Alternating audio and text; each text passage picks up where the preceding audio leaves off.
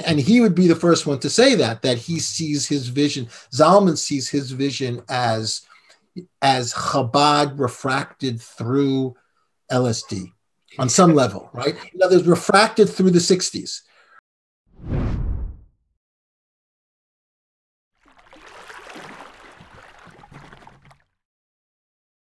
Before we get before I read your professional bio and CV, I just want to say personally, as someone who's been reading your works and deeply enjoying them, just a hakar sataiva, a debt of gratitude to you for the tremendous scholarship and the tremendous work you produce. And even more, if I can say this, even more than the actual depth of scholarship and brilliance of your work, there was something about your writing which whenever I read it, it always opened up a whole cascade of new ideas and new thoughts, and it really set my mind off on this chain reaction in a way that I haven't experienced with many other writers, and that was really a lot of fun reading your work. So thank you. I appreciate that. I mean, the truth is that a lot of people who are scholars really don't pay enough attention to writing and as a craft. And so I try to, so I really appreciate that. That's really cool. So we generally like to begin our conversations here at Seekers with asking our guests to share a bit about their own story, their own journey in their own words. And before I invite you to do that, which I'm eagerly looking forward to, I just want to give a sketch of perhaps what topics we're going to be looking at during the conversation as we discussed in email. So we hope to be able to talk about the intersection between Jewish theology and other theological traditions on the important questions on incarnation and apotheosis. We hope to talk about Jewish mystical antinomianism and the place that has today in Jewish practice in a pre-Messianic era, and the possibilities, opportunities, and dangers of real spirituality today. I'm going to add to this list, although it wasn't in the email that we spoke about. I really would like to get into a discussion of what's being referred to as the paradigm shift Judaism, the mystical, metaphysical vision of Reb Zalman Schachter Shalomi, who I know you are a great scholar of, and I'm a great fan of, and has definitely been someone who inspired my own work here at Seekers of Unity. So I'm going to add that to a list of at least 4 things that would like to talk today. And I know that each of those things we could talk about for days on end, but at least we'll get a taste of them. So Dr. Shaul Magid is a senior research fellow at the Shalom Hartman Institute. He's the distinguished fellow in Jewish studies at Dartmouth College. His work spans the scope of Jewish thought, specializing in Jewish mysticism, Kabbalah, and Chassidut. He has published several books, fantastic books, I can say with firsthand testimony, including From Metaphysics to Medrash, Myth, History, and Interpretation of Scripture and Lurianic Kabbalah, which won the 2008 American Academy of Religion Best Book Award, Hasidism Incarnate, Hasidism, Christianity, and the Construction of Modern Judaism, and Hasidism on the Margin, Reconciliation, Antinomianism, and Messianism in the Ishbitz Radzin Hasidism. His essays have been published in Moment, Tablet, Tikkun, and Zik magazines. His latest books are the Bible, the Talmud, and the New Testament, Elio Tzvi Soloveitchik's Commentary on the Gospels, a fascinating character and a fascinating, very unexpected character to writing on the Gospels, and Piety and Rebellion, Studies in Hasidism. Shaul is also an accomplished clawhammer banjo player, and I think he's also a motorcyclist. No motorcycle. No motorcycle. I just I got the vibe from you that you're such a cool guy. You probably my mother. That's one thing. My parents were very, very permissive as a child. That was actually the one thing they forbid me to ever do, was ride a motorcycle. Do you know what? Same. Funnily enough, I would love to ride a motorcycle all of my childhood and teenagehood, and that's one thing as well that my mother would never let me do. And my dad for many years was a chaplain with the ambulance, and he was on so many ambulance ride-alongs, and just saw how dangerous of a mode of transportation that was, and both of them forbade me. So I feel your pain, Shaul, of being able to ride. I have not. I mean, I've ridden on a motorcycle, but I don't actually know how to ride one. Anyway. So Shaul, please tell us how you came to be who you are today in your own words. Shaul Magid, thank you very much. Thank you so much for having me and for the project itself. It's a fascinating project. So I came into the world of ideas or spirituality sometime in the mid 1970s. I was graduating from high school and went for a brief time to college. I was an art student at the time, and decided to drop out of college and to go and live in the mountains in New Mexico. And the reason was is I became involved in this thing called macrobiotics, which was very popular in the 1970s, a kind of theory of diet and spirituality that was connected to a particular person named George Asawa, who was the kind of originator of this. And it's this kind of very strict regimen of eating and creating some kind of balance of life. And I really was, from the time that I can remember, a person who was looking to live otherwise in some way, to live some kind of alternative lifestyle. I mean, I grew up in the suburbs of New York City. I mean, it was the kind of the flesh pots of suburbia. It couldn't have been more conventional.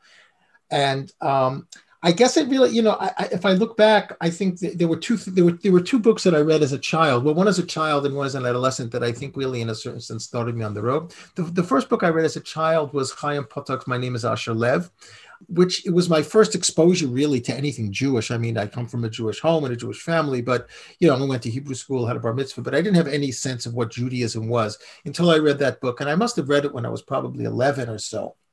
And it just struck me, Hasidism struck me as some, exotic, alternative, countercultural lifestyle that somehow I had proximity to simply because I was a Jew. And then a couple of years later, probably when I was 14 or 15, I read Jack Kerouac's On the Road. And that pretty much lit the fire in a way. It was like, yes, I'm going to do something completely different. And so I went out to live in New Mexico and was studying acupuncture with a bunch of macrobiotics. They're living in a communal house in a small town called Galisteo. And the person I was studying acupuncture with was named Bill Rosenberg, who had later as now is known as Zev Rosenberg. And he gave me a book that was written by Zalman Schachter Shalomi called Fragments of a Future Scroll, which had just been published probably a few years before.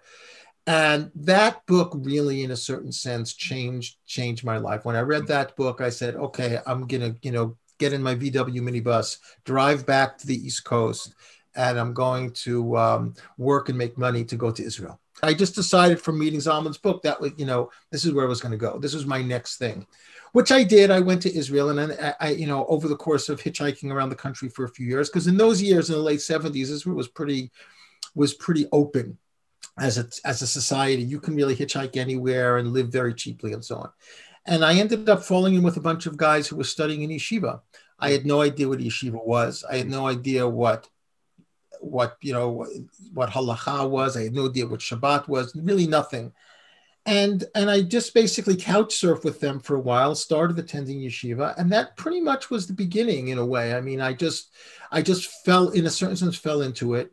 And then I met a person who became a very important teacher for me named David Din. David was a very close teacher of mine. And he really introduced me into a very kind of idiosyncratic kind of, I would call it monastic Hasidism, that was really connected to Hasidism as a particular kind of spiritual path. And I lived there for a while, studying in yeshiva, ended up moving to Jerusalem, to Israel. And over the course of the next 5 or 6 years, living in the Haredi world, I started to feel more and more alienated from the Haredi world. I felt like the questions I was asking weren't the questions that they wanted me to ask. And so I slowly kind of made my way out until I decided at one point, one Erev Shabbat, living in Zichron Moshe, which is a neighborhood in the back of Geula, that I was going to go into a barbershop and cut my payas. That was like a big thing. So I went into this barbershop, Erev Shabbos, and there was this Moroccan, barber. And I just said, he wouldn't do it. He refused to do it. It was like, I'm not taking responsibility for this kind of. Eventually he did. And over the course of a couple of years, I started to make my way slowly out of the Haredi world and into a more kind of modern world, and also kind of drifting to the university. Somehow the university felt like it was a place that I could really continue to explore the things that interested me, but I didn't have to do it within the confines of a community that I felt more and more alienated from. So I ended up making my way to the university, making my way to the Shalom Hartman Institute, which was an institute of study at that point. And then, found my way out of the world. But, funnily enough, as opposed to a lot of other people who leave the Haredi world after going in, I remained very attached to the texts. I remained very attached to the ideas. And I eventually ended up coming back to the US to pursue a doctorate in Jewish studies at Brandeis. And during that time, or a little bit afterwards, I reconnected with Zalman Schachter. When I reconnected with him again, I suddenly felt a real affinity. I felt like I really needed to kind of get at what his project was. You know, the interesting thing about that connection is that David Din was once Zalman's secretary in Winnipeg in 1965. So it's this strange kind of closing of a circle for me, anyway, coming into that world through David and then coming back to Reb Zalman. And then, I wrote a doctorate on Ishbitz Radzin Hasidism, in large part because I was introduced to it through Shlomo and Zalman, and I really came to Brandeis to study philosophy. I really didn't come to study Hasidut, but I just kind of slipped into Hasidut just because it was what I knew, and it still pulled me in some way. It still pulled me. I couldn't really sever the ties. So I ended up just putting the energy into writing this book on Ishbitz Radzin, which has this very kind of oblique notion of antinomianism or a tension with halakha and spirituality, which I think I've always kind of experienced from the beginning of my journey until today. Thank you for sharing your journey with us. What's fascinating to me and what's jumping out from your story is your place is kind of this marginal Jew, to use a term from, was it John Mayer, the New Testament scholar, right, where you're growing in a community which is not exactly in touch with deep Jewish values and spirituality, yet you find yourself drawn to that, and then you move into that community as an outsider, and you still feel like there's something there which is attracting to you, but not quite who you are. And then you find yourself in the academic world looking for something more, thinking you're into something more academic, but then bringing back your Hasidic, past and passion into the academic world. You're kind of, it seems like in whatever position you are, you're kind of not exactly doing what is expected of one in that position, and kind of trying to unite and merge those worlds as you travel through them.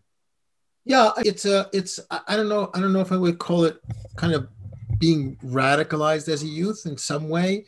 That may be a little bit earlier than when I came in, but certainly I was committed to unconventionality. And I saw the Haredi world as unconventional. I saw it as a counterculture. But then when I entered into it and I began living in it, I realized, something, these people have conformists just like the people that I grew up with, except their conformity, it just looks different.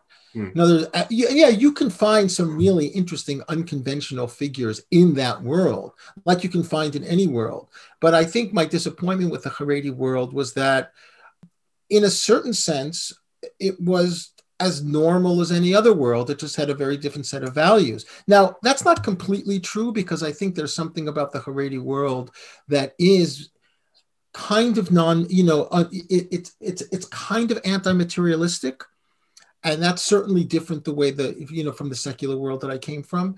It places a certain kind of emphasis on spirituality as a value. But in other ways, Haredim are people just like everybody else. So I guess I felt a little bit disappointed because maybe I came in with unrealizable expectations.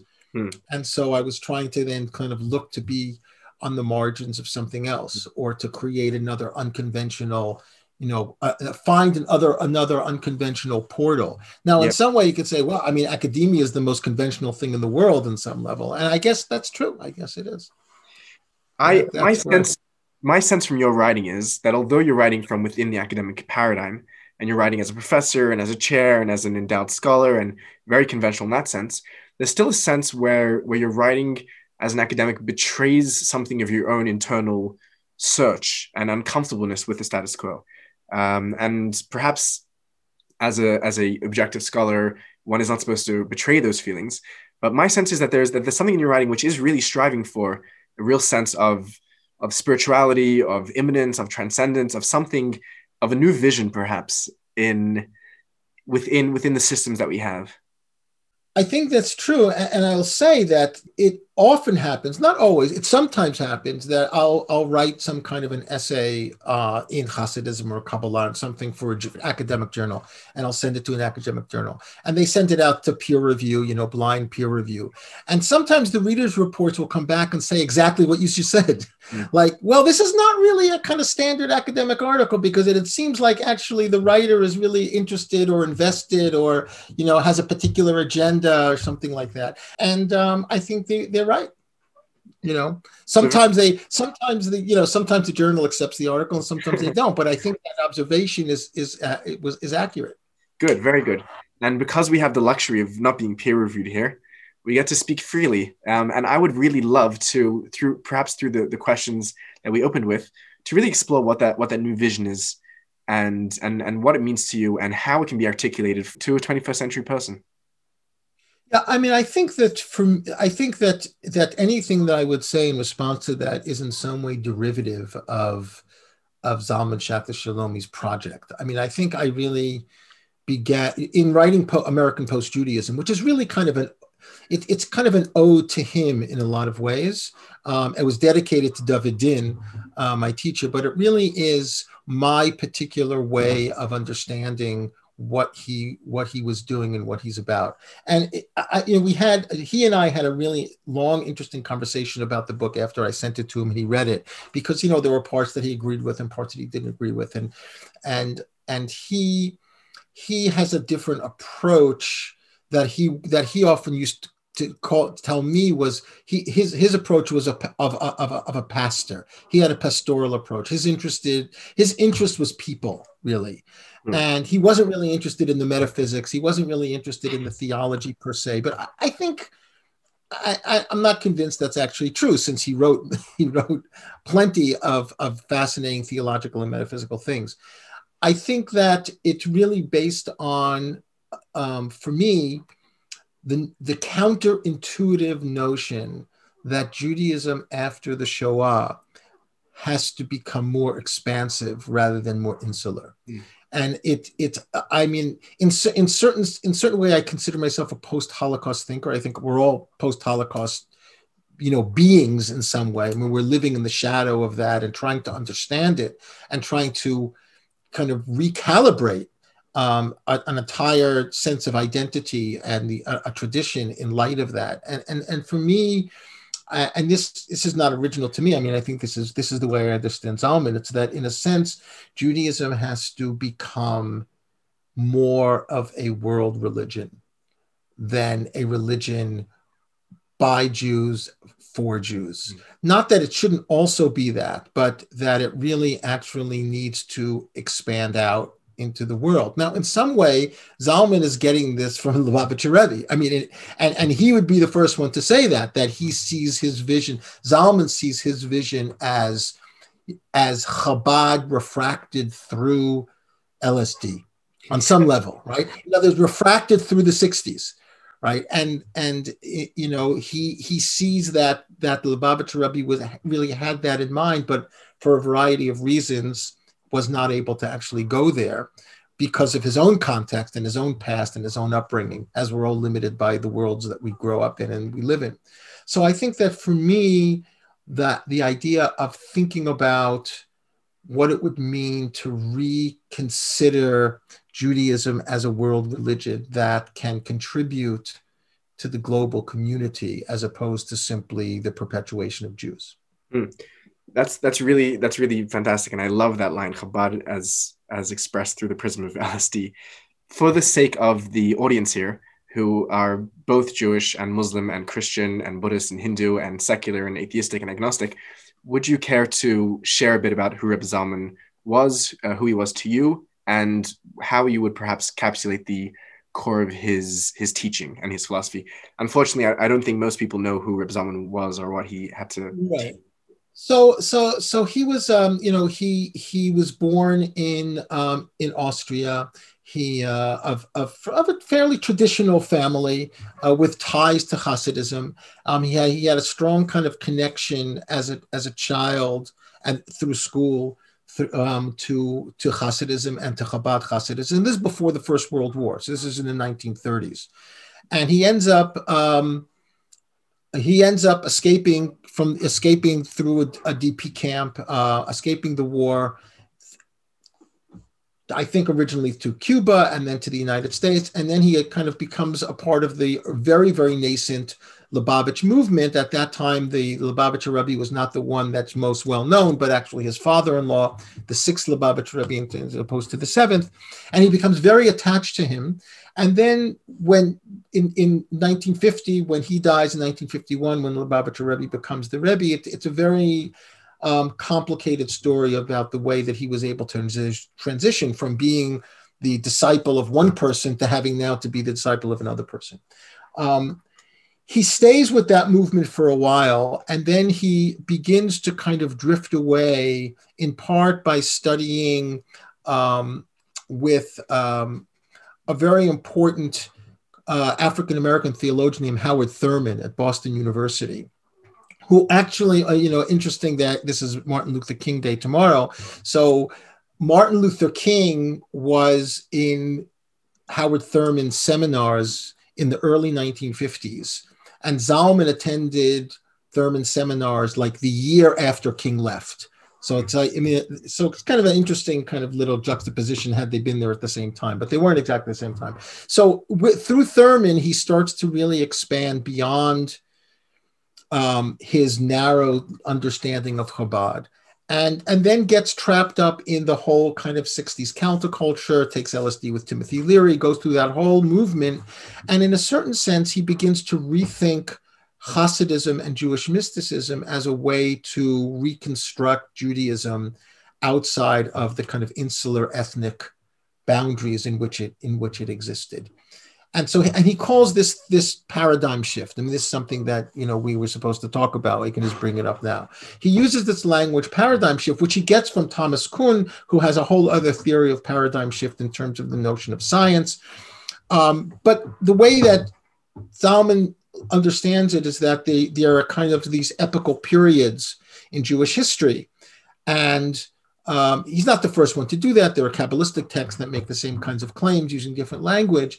And that, in a sense, you can have this kind of leap out from one period to another period. And he saw the Shoah as the end of an epoch, an end of a Jewish epoch and the beginning of another one. Now, this is really very much drawn from the Age of Aquarius, New Age religion that's happening at the same time. So he's totally kind of, in a certain sense, adapting it to that. And that, for me, my own kind of journey, so to speak, really happens in the early 70s when New Age religion was really coming into its own. And people were starting to think about these kinds of global humanistic spiritualities that are drawing from the East and drawing from the West and drawing from Native American religions. And it was all really about syncretism, and it was about breaking down the boundaries between one group and another group. So in a certain sense, I grew up in that in high school, and he was kind of a part of that probably a decade before. So it was a very easy fit for me because I was already somewhat primed to see Judaism as something outside of the thing that, the things that Jews do, or the things that Jews have to do. Now, I should say, I mean, I was, I lived in Mea Shearim. I was very, very deeply a part of that world, and I deeply believed in it. So I'm in here, and I'm engaging with an argument inside of myself between those two things, because David Din was a true believer in the ability to plumb the depths of a tradition only by a certain kind of severe ascetic devotional practice, even though he was also a universalist in his own way, particularly in his relationship to Christianity. So in a way, it fit my own temperament and my own inclinations. And I've tried to translate some of that into an academic register to be able to present to a different kind of audience the viewpoint of Judaism as expansive as opposed to being insular. And I take it that this is something that you yourself believe in as desirable, and not just as an academic is studying it from the outside. Yes, I mean, if you asked me that 10 or 15 years ago, I would probably be a lot more reluctant. But I think now that I'm over 60, you might as well kind of come out of the closet. Yes, in some way. I mean, this is something that I I advocate, and I feel like if I could make a small contribution to that project, that would be worth all of the kind of academic articles and academic books that I've written. Hmm. Yeah, that's interesting. The desire to move beyond just ideas and to actually have some sort of impact on the way that things are actually practiced and understood is definitely an interesting idea, and something which we try and do here. We try to bring, academic thought away from or out of the journals and to the people, to the public. You write very Yeah. beautifully in your book regarding Reb Zalman's response to the realization of global consciousness, as you put it, that, if you don't mind me quoting you, that to understand Please. Shechter Shalom, one must read the Baal Shem Tov, Schneerson, Max Weber, William James, Aldous Huxley, Timothy Leary, and Ram Dass, all in a heated conversation with one another, which I think is such a beautiful idea because it both plays with the classic perennialist modern idea where we're taking wisdom from old traditions, but it inserts that very stereotypical Jewish idea that there's not just a harmony of voices, but there's actually a heated conversation and debate amongst those voices. This is a very interesting theme which I see throughout your writing, where the ability to, and I'm sure this is something which you've had to respond to a lot of critique about, the ability to argue for a universal global paradigm shifting Judaism in the face of what people may see as some sort of naive universalism or an erasure of differences or a melting pot where any particularity is done away with. How does one live a religious life, whether they be Jewish, Christian, Muslim, Hindu, whatever it is, in a way that's deeply true to their own tradition and yet deeply true to the collective reality that we're all here on planet Earth together, a collective divine being? Yeah, I think that is the operative question that I think certainly Judaism struggles with, perhaps in a way that's distinctive from some of the other religions, which aren't as kind of ethnically rooted or ethnically based. I just don't want to say that line about Rav Zalman. I mean, lately I've been going through some of the more recently published stuff by Hillel Zeitlin, and in Hillel Zeitlin's work, you see the same actual thing. You see, except you see that it's the Baal Shem Tov, Nachman of Bratslav, William James, Rasputin, Lev Shestov, right? Jung. I mean, he's really, in a certain sense, Freud. In a certain way, he maybe is really one of the earlier Mm, people from that period who simply was not willing to limit his exploration of spiritual traditions, even though he remained kind of deeply committed to the one that he was born into. So I think in a certain sense, Zalman is in a certain way like Hillel Zeitlin 2.0 mm, or Hillel Zeitlin post-Shoah. I mm. mean, tragically, Zeitlin was killed in the Holocaust. So I just want to kind of make that point. I mean, that in a certain sense, the particular universal question which exercises everyone from Franz Rosenzweig to Martin Buber to Manuel Levinas. I mean, all of these things. Everyone is trying to kind of make sense of that, and I think all of the ways in which they make sense of that are productive. They don't actually resolve the tension because the tension itself has to exist. It's embedded. It's baked into the very thing. It goes back to the Hebrew Bible, Mm, really, in terms of the relationship between the self and the community and the ethnos and the world. I just think that at each particular moment in history, people have different opportunities to make sense of that in a different way. I mean, we're living in a time where we have the opportunity not only to explore, but we're given the opportunity as Jews to have a voice mm, in a way that Jews weren't 75 years ago, 100 years ago, 200 years ago. It just didn't exist. I mean, because of the way in which society was constructed. So instead of basically, using that opportunity to say, oh, the opportunity exists for assimilation, so therefore we have to reverse course and we have to become more insular in order to be able to avoid assimilation. It's like, actually, how can you open yourself up to assimilation while remaining kind of deeply rooted in a particular tradition? So how could you be spiritually assimilated and physically distinct?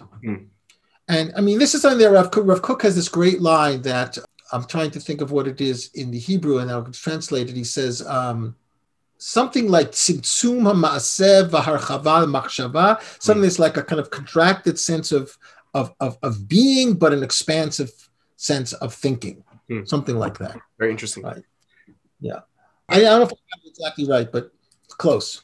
Yeah, it's a fascinating notion. And I mean, that struggle really is the ongoing question. And you're right in saying that tension really has to be maintained and not necessarily resolved.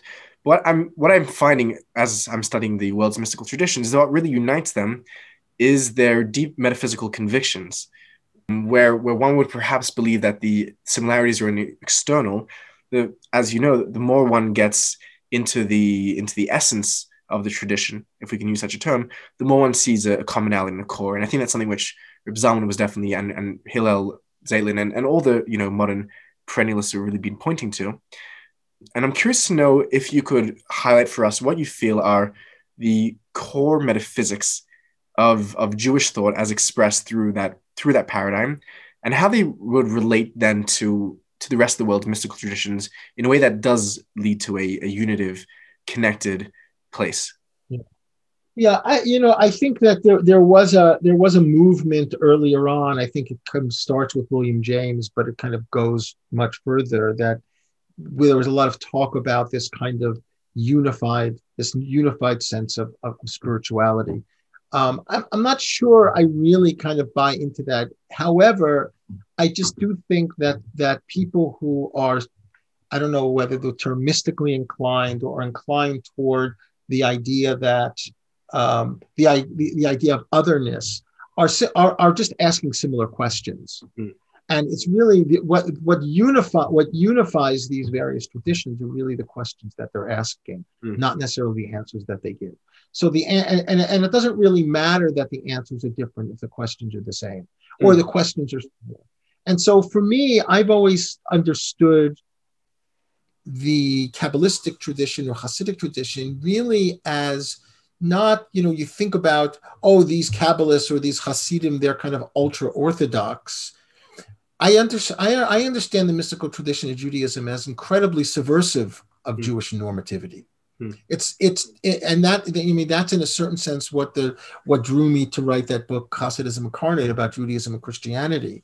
That in a sense, these Kabbalists, however they practiced and whatever they did in their daily lives, what they put on paper that we read is incredibly subversive of the very lives that they led in some way.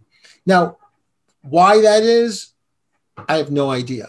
But I've always sensed a certain kind of resistance to the very norms and practices of the tradition that exist within those texts. And obviously, the reason that there was so much antipathy and the reason that there was so much resistance to Kabbalah is precisely because those people sense that resistance.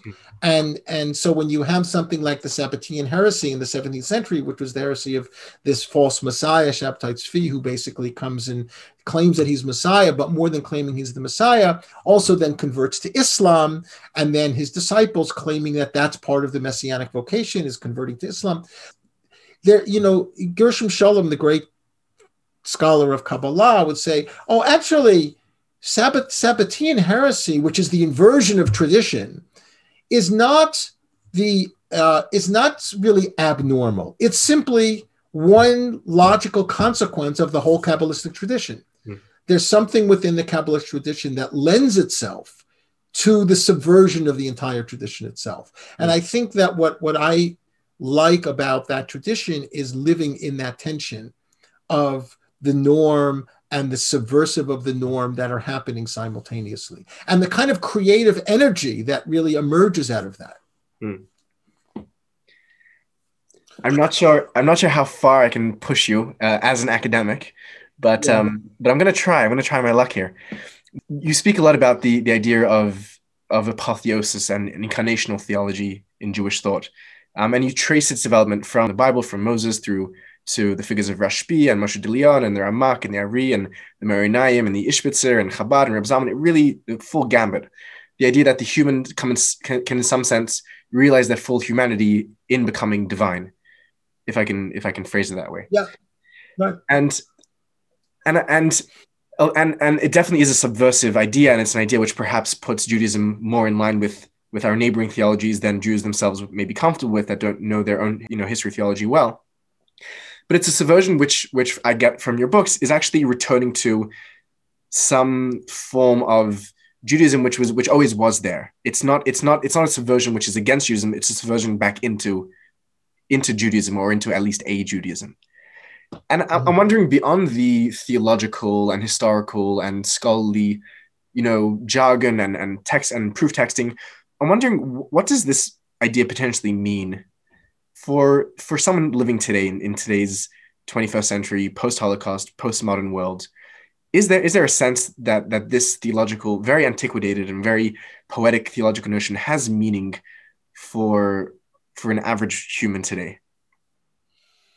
That's a good question. I think the average human may not be necessarily a seeker, in the sense that not everybody is dissatisfied with the very kind of nature of their own existence, such that they're going to really be seeking something else, something beyond.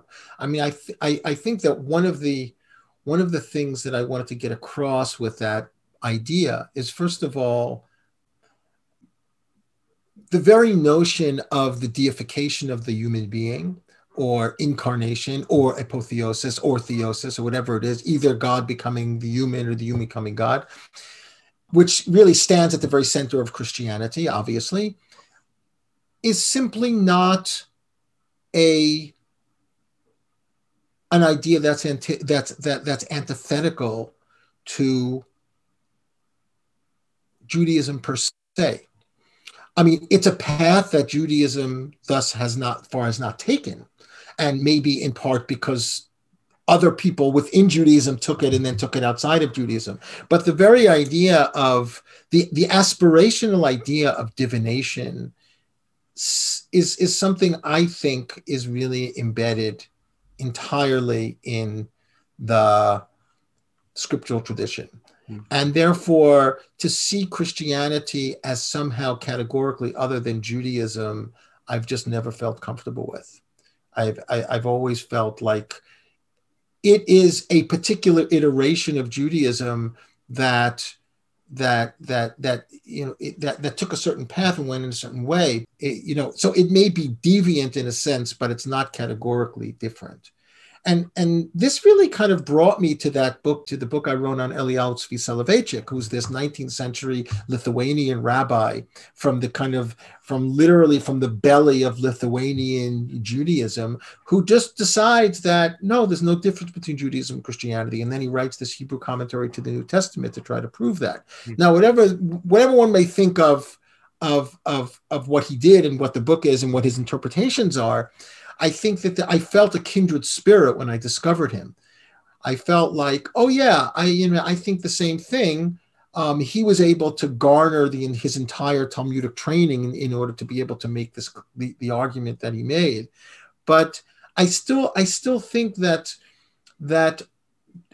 and this goes to your question, that there is a kind of belief in, I don't know if I would call it Jewish exceptionalism, but Jewish otherness, that somehow all of these other things, whether it's Christianity or Islam, just within the scriptural traditions, they are antithetical to Judaism. Not only are they other than Judaism, but they're antithetical to Judaism.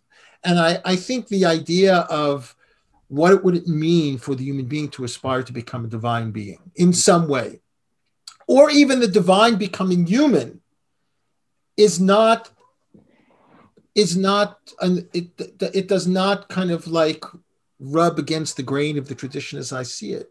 And I think that you see that among the Kabbalists who are able to play with that idea of what is the tzaddik exactly? What is the son? What is this notion of, B'nai Elohim, or the sons of God? What did that terminology mean in the prophets? What can I think one of the things that one of the ways that it could be useful is to say, look, on some level, we're all on the same path, right?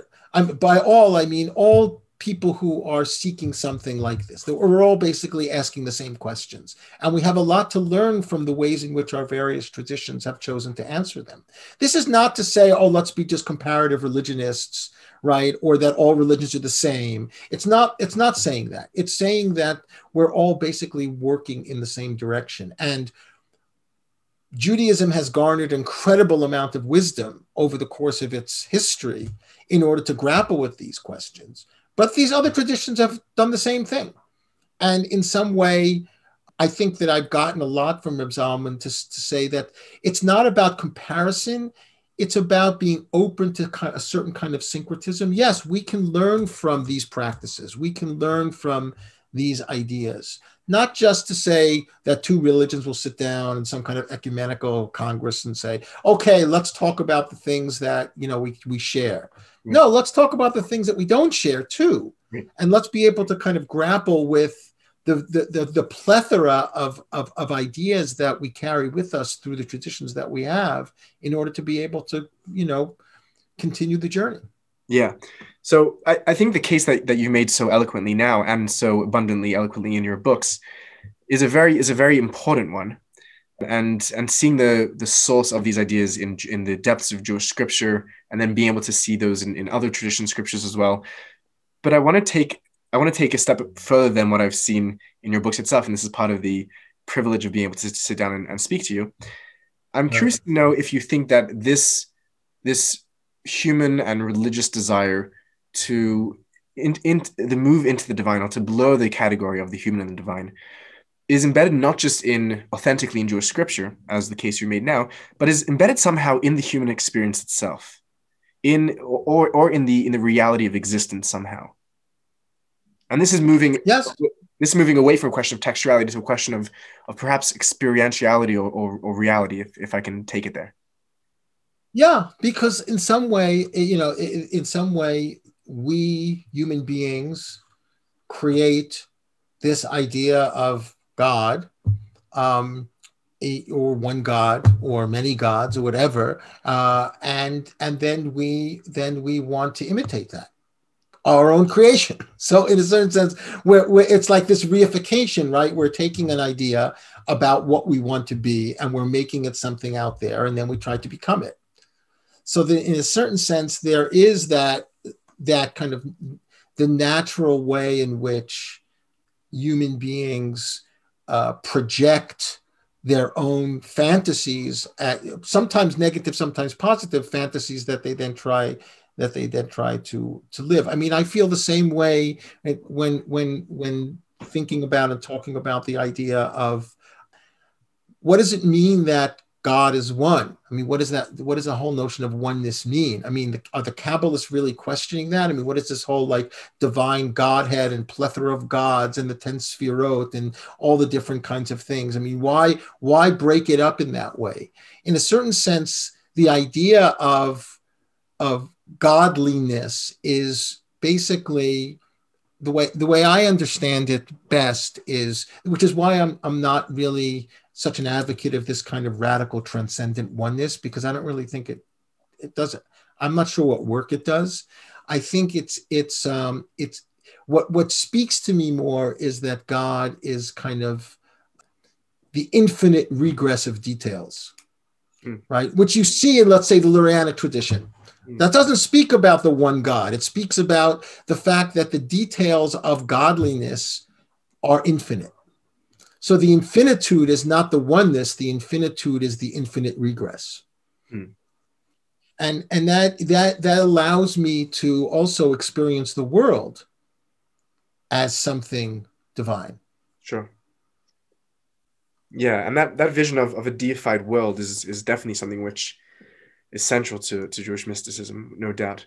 I'm curious though that the experiential drive towards theosis or apotheosis or incarnation would be attributed just to the human's creation of God in their image, and therefore the creation of vice versa, of the human in the image of God, which is how the quote which you opened from Elliot Wolfson in your Chassid Incarnate.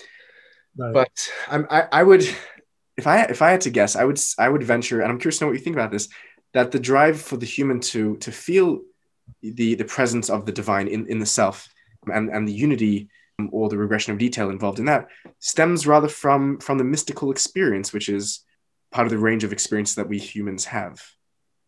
Yes. Yeah. I mean, I think that's true. And I think for my own personal life, it's really, the way to this, project really comes through reading Aldous Huxley, Doors of Perception, reading William James. I mean, those people who were trying to articulate the way in which experience is the origin point of thought, and that in a sense we reflect out of that experience into worlds, and then in some cases, I mean, depending upon the person's talent and expertise, right, develop like a whole metaphysical worldview that really emerges, as James would say, right, in that experience. There's something about that individual's experience of the world, either their own sense of self or their relationship to that which they experience, which then creates a kind of a tabula rasa, like an empty space that you just fill with all of the ways in which you want to articulate that. And that articulating that in some way, which is kind of what Kabbalah does, articulating that is itself the process of becoming it. I mean, and Hasidism, in a certain sense, I think Hasidism, in a way, we think about Hasidism as an extension of Kabbalah. It's some way, it's a kind of a reversal, right? Because Hasidism is trying to say, okay, what would it be to come just back to the experience? Right? What if we just like swept away all of the metaphysical musings and just came back to this notion of experience, either through meditation or either through silence or either through, walking in the woods, whatever it is, that Hasidism is really in some way the inversion of Kabbalah, in that it's trying to get back to that origin point, or some of Hasidism anyway. Right. So as a scholar of Jewish mysticism, would you agree with that Jamesian Huxleyan interpretation of mysticism, how it derives from the experience, which is then extrapolated into its metaphysics and whatnot? That's a really good question. I think as an adolescent and then as a young person, it spoke to me.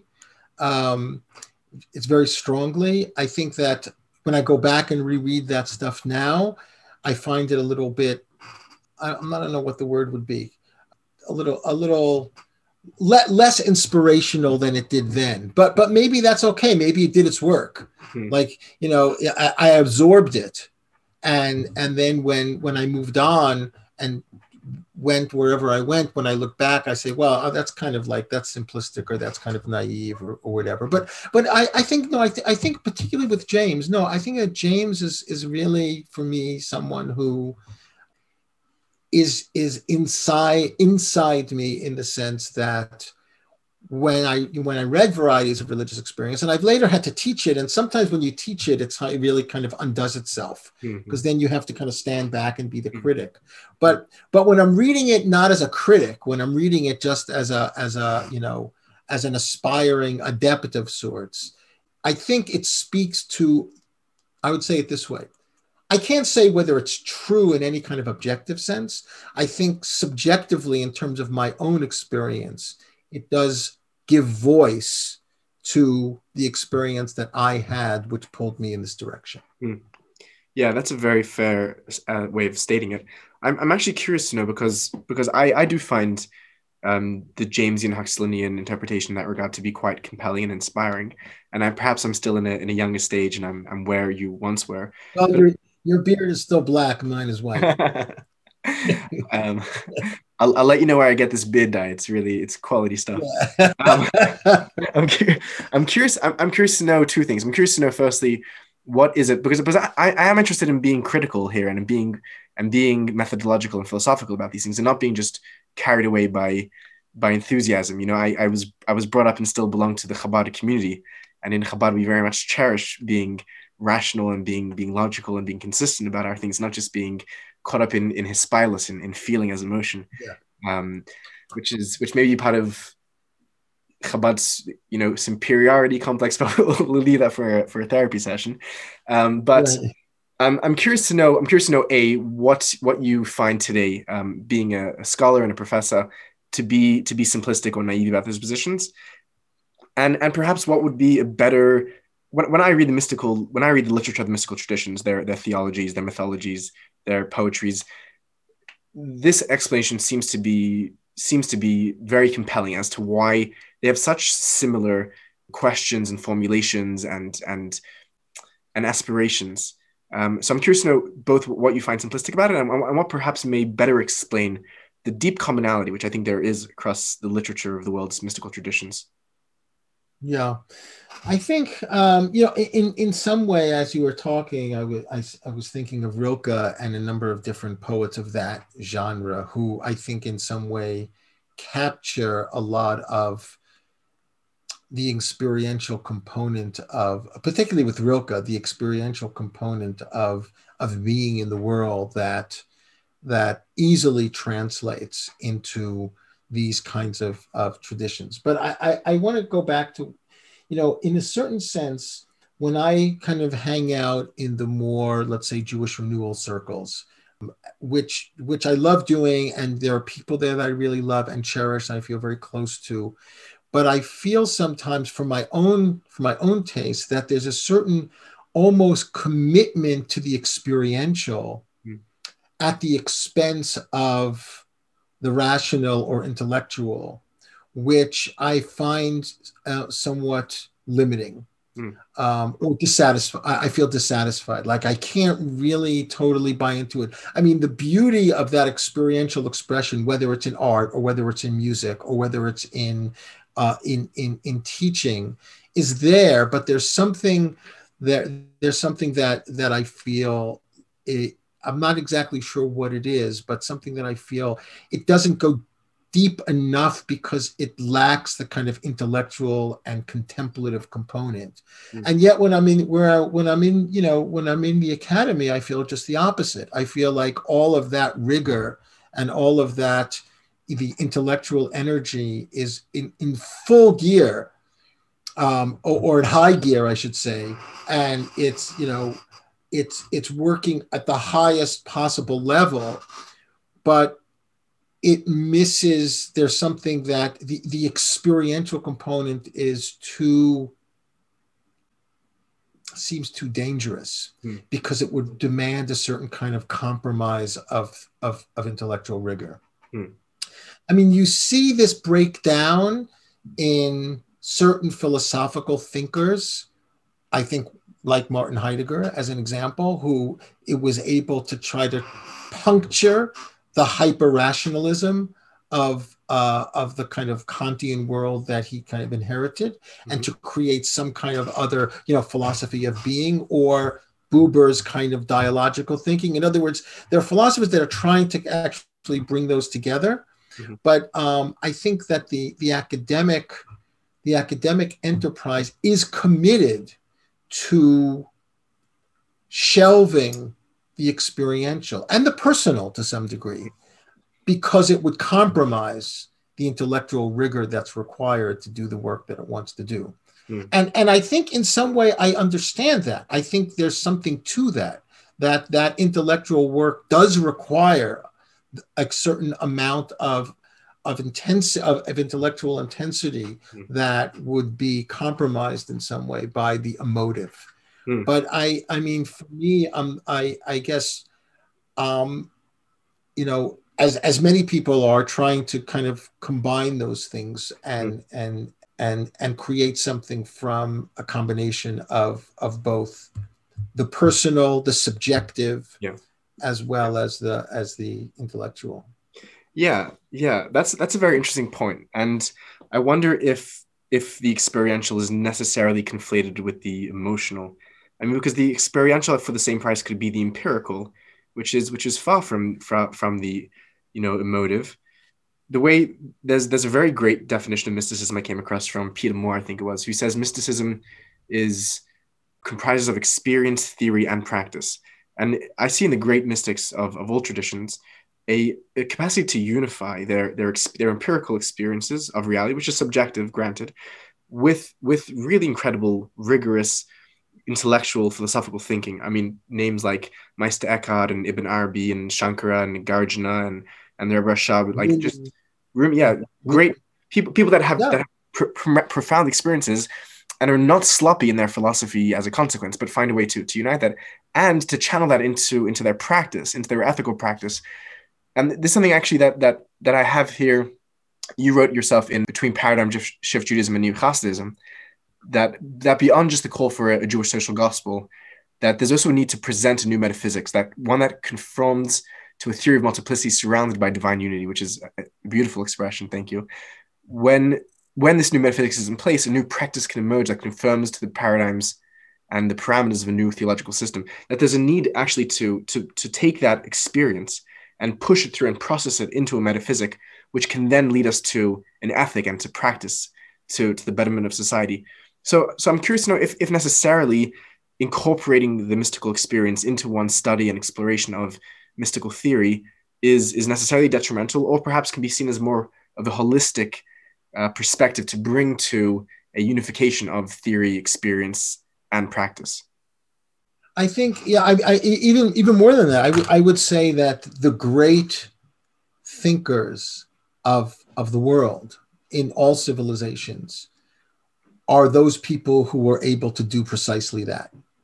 I mean, in a certain sense, it makes it's the difference between a kind of a good philosopher and a great thinker, who are a person that would be able to do that. And I say that not only people like Rumi and Meister Eckhart and the Baal Shem Tov and people like that.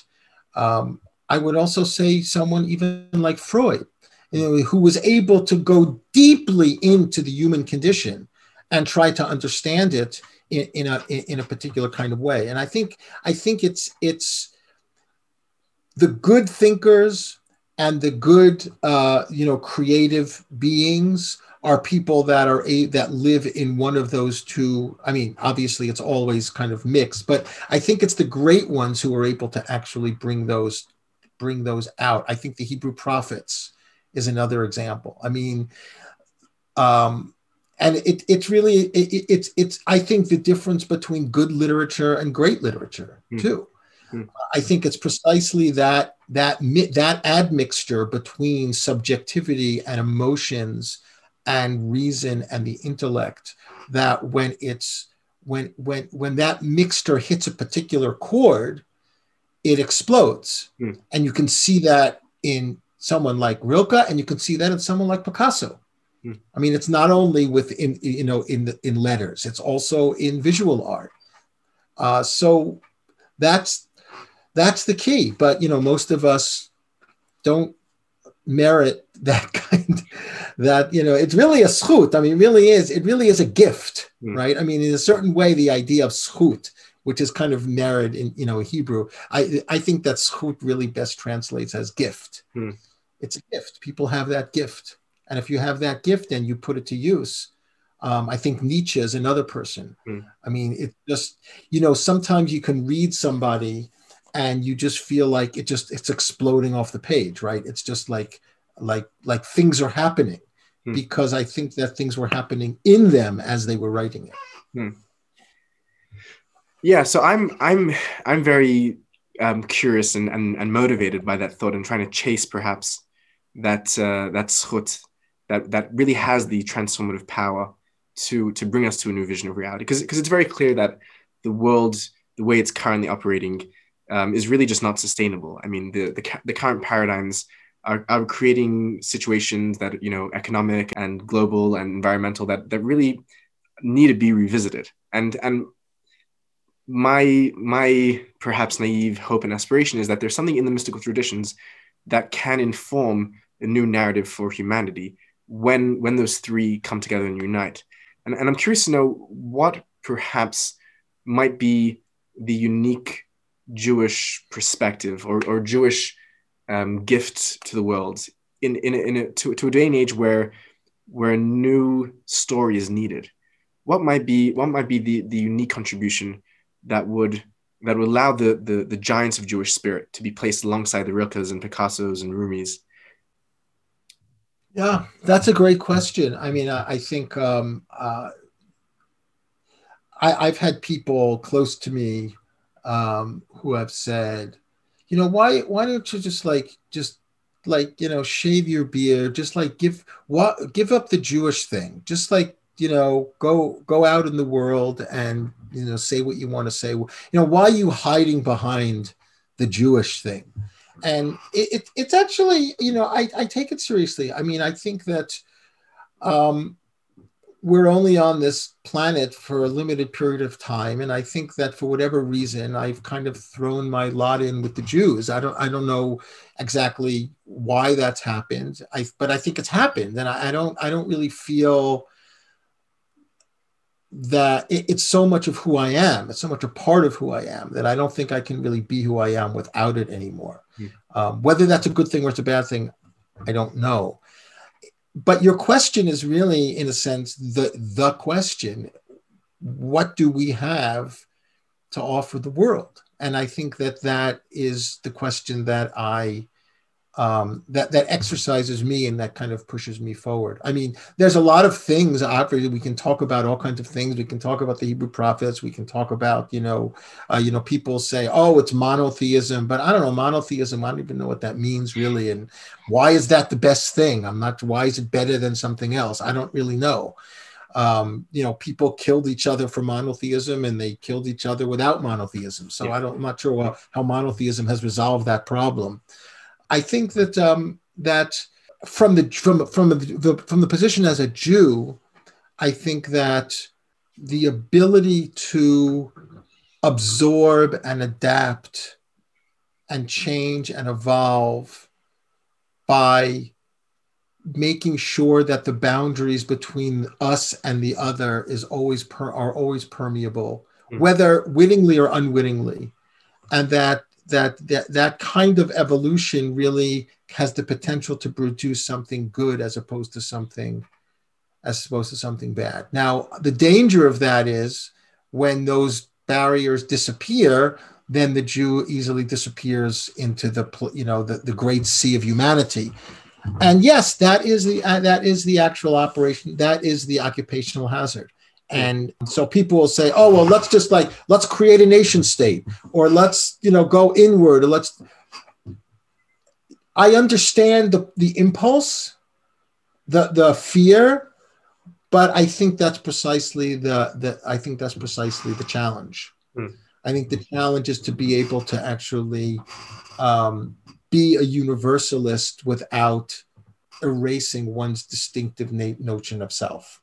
And it's what pushes me forward, and the reason why I feel like I can't write about Judaism without also writing about and thinking about Christianity, Islam. Like, I don't think you can think about Judaism in isolation.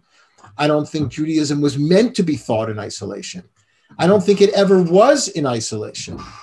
I mean, there's some mythos that it was, but I don't really think that it ever was, nor should it be.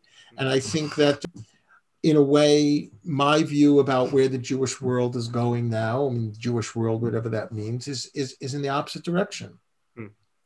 And it's trying to create difference, and it's trying to create opacity, and it's trying to create, and it's doing it in all kinds of ways. It's doing it religiously, it's doing it politically, it's doing it in all kinds of ways. And I'm fighting against that tide. And that's basically the rest of the time I'm on this earth. That's probably what I'll do. It sounds like you're trying to live inside that paradox. Yeah, yeah, and it is an unresolvable paradox, and I can understand saying, you know what, I'm just tired of this. I just want to like live out here. I live on 14 acres of land in the woods. I could just play my banjo and I could just like relax. But it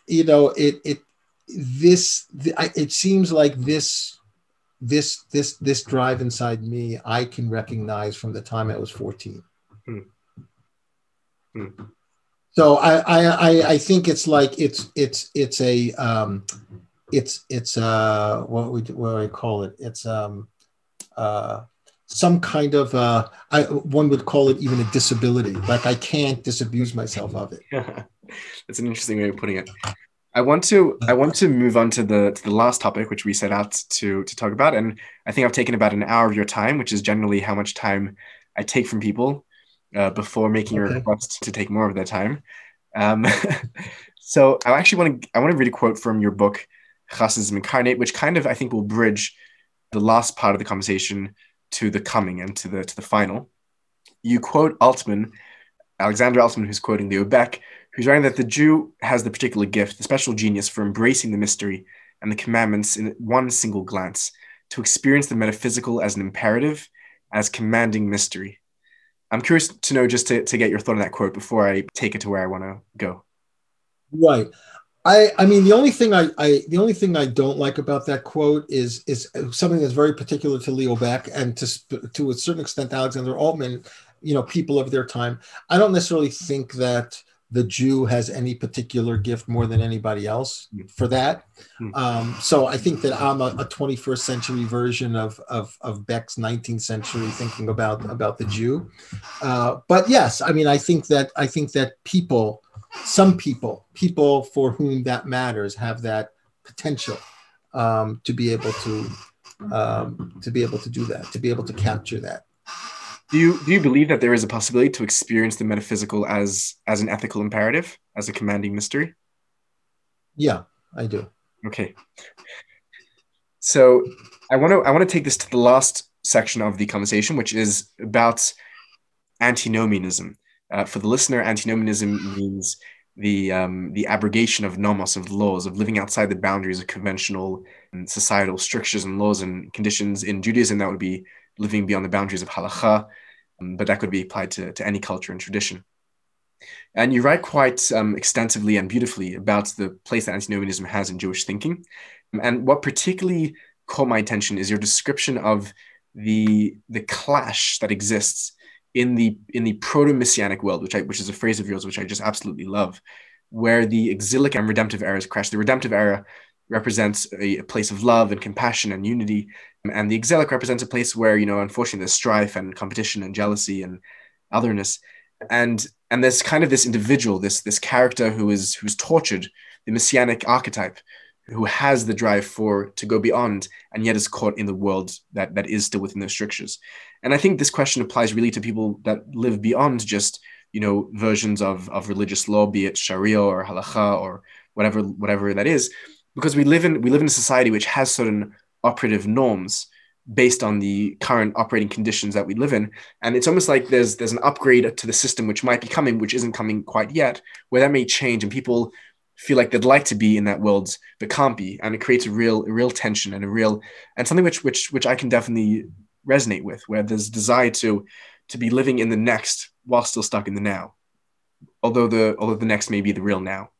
And I'm curious to know what that tension means to you, and what that tension means not just to a 18th century Hasidic master in Poland, but what that means really to our listeners here today, what it means to be in that space, and perhaps what wisdom the Jewish mystical tradition has to someone that's caught in that tension. Yeah, I think it's a very that's a great question, by the way. I think it's a very beautiful place, and it's a very dangerous place.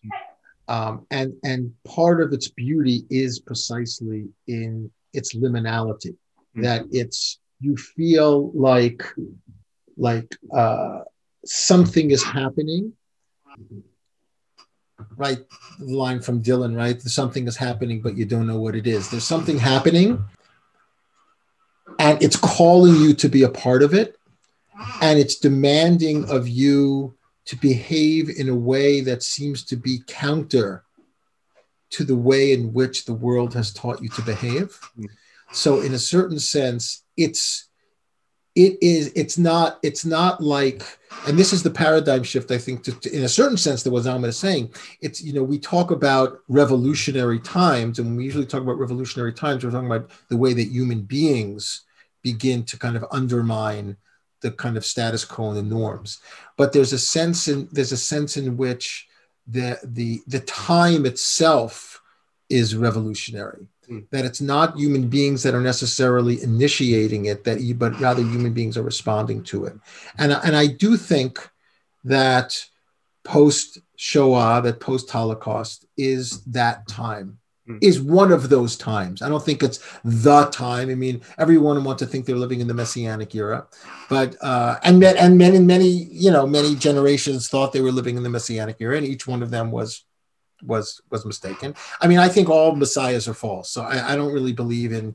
I think that the only messiah that's true is the one that has not yet come, and as soon as that one comes, then it's false. So for me, it's really about. That doesn't mean that things are not changing, and I think that we can resist that change, and we all interpret what that change is. Of course, there's no some objective thing. We can resist it, we can go with it, and if we go with it, we can try to figure out, well, what role do we play? How can I be a participant in that change? So I do think that, and maybe that's naive, and even living at the end of the Trump administration and watching what happened on January 6th at the Capitol, I mean, and also living through 1967 and 1968 in America, which also felt like something was really changing and something was really happening. And people will talk about, well, the left failed in the late 60s. I don't think that's actually true. I think something actually was happening. I think something did happen. I think there was the kind of birth of a new level of consciousness. Now that gets spun out in all kinds of different ways, some ugly ways, some beautiful ways. But I do think that what we were experiencing then is not dissimilar to what we're experiencing now. It's another iteration of a kind of a shifting paradigm. And as somebody who lives inside the Jewish tradition, how should Jews, or Judaism, not Jews can do whatever they want, but how should Judaism respond to that, right? What way, this goes back to your earlier question. So I think that the antinomianism is, in a certain sense, for me, a description of that space. We're living in some kind of antinomian space. And the antinomian space is not around deviance from the law. The antinomian space is about resistance to the norm, at the same time that one is also cognizant of going too far and what the occupational hazards of going too far might be, and being able to try to figure out a way to do that, to contribute to move things forward. I mean, I really do think that the antinomianism is a necessary component for any gnomic tradition, that any system has to always be able to produce its own resistance in order to stay vibrant and to keep alive. Just to perhaps dare to end by bringing things from that high note of optimism into a note of practicality, how might you see our current antinomian time manifesting, and what might be the general directions that people, looking back on life and looking back with your learning and experience, and what might be the directions that the youth might be able to push forward that antinomian trend to the place where we would like the world to be? That's a really good question. I mean, of late, I've been doing a lot of reading the last week or so about QAnon, and the phenomenon itself, which I find actually fascinating for a variety of reasons. As a scholar of religion, I find it fascinating.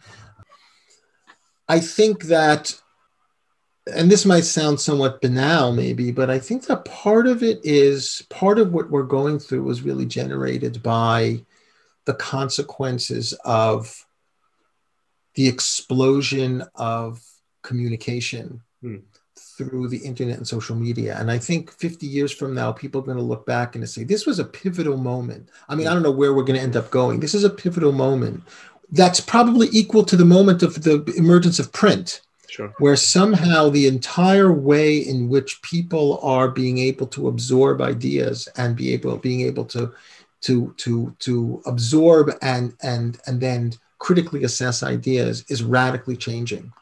And I'm not sure we really know what to do. I just read this great piece by a guy named, it wasn't such a great piece, it was an interesting piece about Michael Lind, about what were the implications of shutting down the president's Twitter feed and then kicking 7,000 people off of like the power of corporations to be able to now determine who gets to speak and what gets spoken, as opposed to a government. I think that that's something that we're really going to have to confront. And I think scholars of religion are really interested in that too, because obviously religion is always going to be interested in communication and the dissemination of knowledge and notions of authority and notions of control.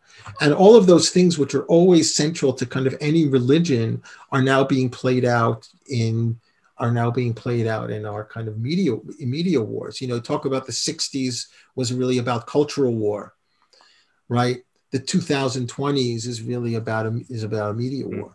And it's not so different, frankly. And I think it's potentially very dangerous, but it also has the potential to kind of perhaps move us forward, hopefully move us forward. I mean, I'm not really that much of an optimist, but I'm sounding more of an optimist. I'm basically a minimalist in that I somehow, and my wife is always kind of pushing me in this. I basically think that whatever happening, things are pretty much going to stay the same.